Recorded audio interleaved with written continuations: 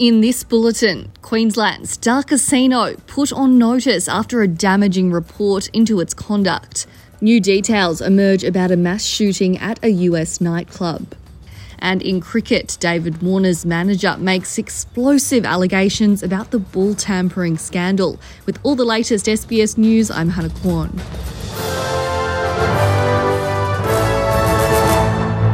The Queensland Government has hit Star Entertainment with a $100 million fine following a report that found the operator was unsuitable to hold a casino licence. That licence has also been suspended for 90 days, deferred until December 2023, and Nicholas Weeks has been appointed interim manager to reform the company's operations. Queensland Attorney General Shannon Fentiman says Star Casino has 12 months to get its house in order. These disciplinary actions, of course, aim to strike a balance between ensuring that thousands of Queenslanders can remain employed, but also sending that very strong message that what happened here in Star Casinos is completely unacceptable. A new rating system will be launched today that ranks residential aged care homes on how well they satisfy national quality standards.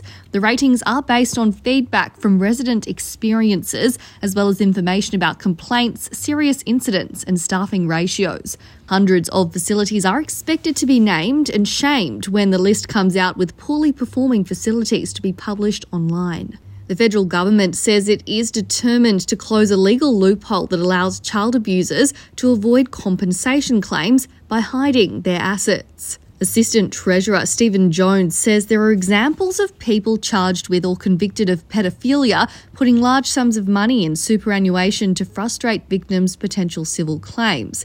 He has told Radio 2GB the former government had gotten the ball rolling on blocking these manoeuvres, and the present Labor government is keen to finish the task. There are a couple of loopholes. We're onto it. We're going to close them down to ensure that if somebody is convicted and their victim wants to seek redress through a compensation scheme, that they can't hide their assets in superannuation or anywhere else, so that they avoid the full force of the law. Turning overseas, and new details are emerging about the man police allege is responsible for a mass shooting at a Colorado LGBTIQ+ bar.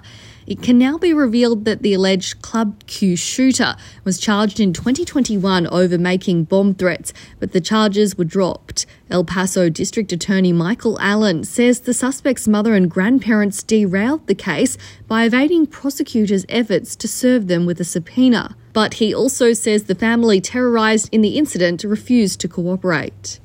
In this case, obviously, the prosecutor was not able to go forward without those victims, because those statements that they made, those concerning statements that have been widely covered, obviously very concerning. Without those people actually taking the stand and testifying to those statements, there's no way that you would convict them on the kidnapping and the menacing charges.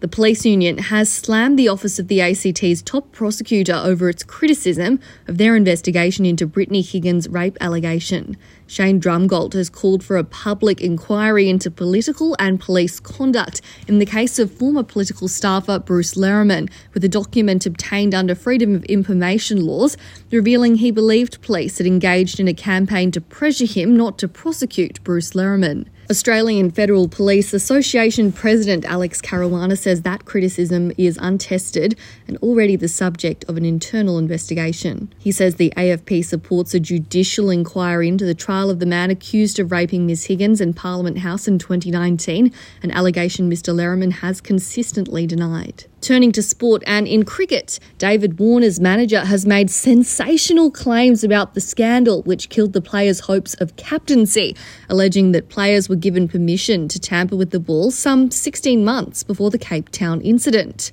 James Erskine has told SEN that two senior executives had given the go-ahead after berating the Australian men's side following their emphatic 2016 loss to South Africa, where they were bowled out for 85 in the first innings. And Warner said that we've got to reverse swing the ball. And the only way we can reverse swing the ball is basically by tampering with it. So they were told to do it. Mr Erskine says there were more people involved in the ball tampering and that Warner has been made to be the villain in the scandal. Cricket Australia has yet to comment on the latest claims, but a past executive member in the room at the time has denied the allegations. And that is the latest SBS News. I'm Hannah Kwan.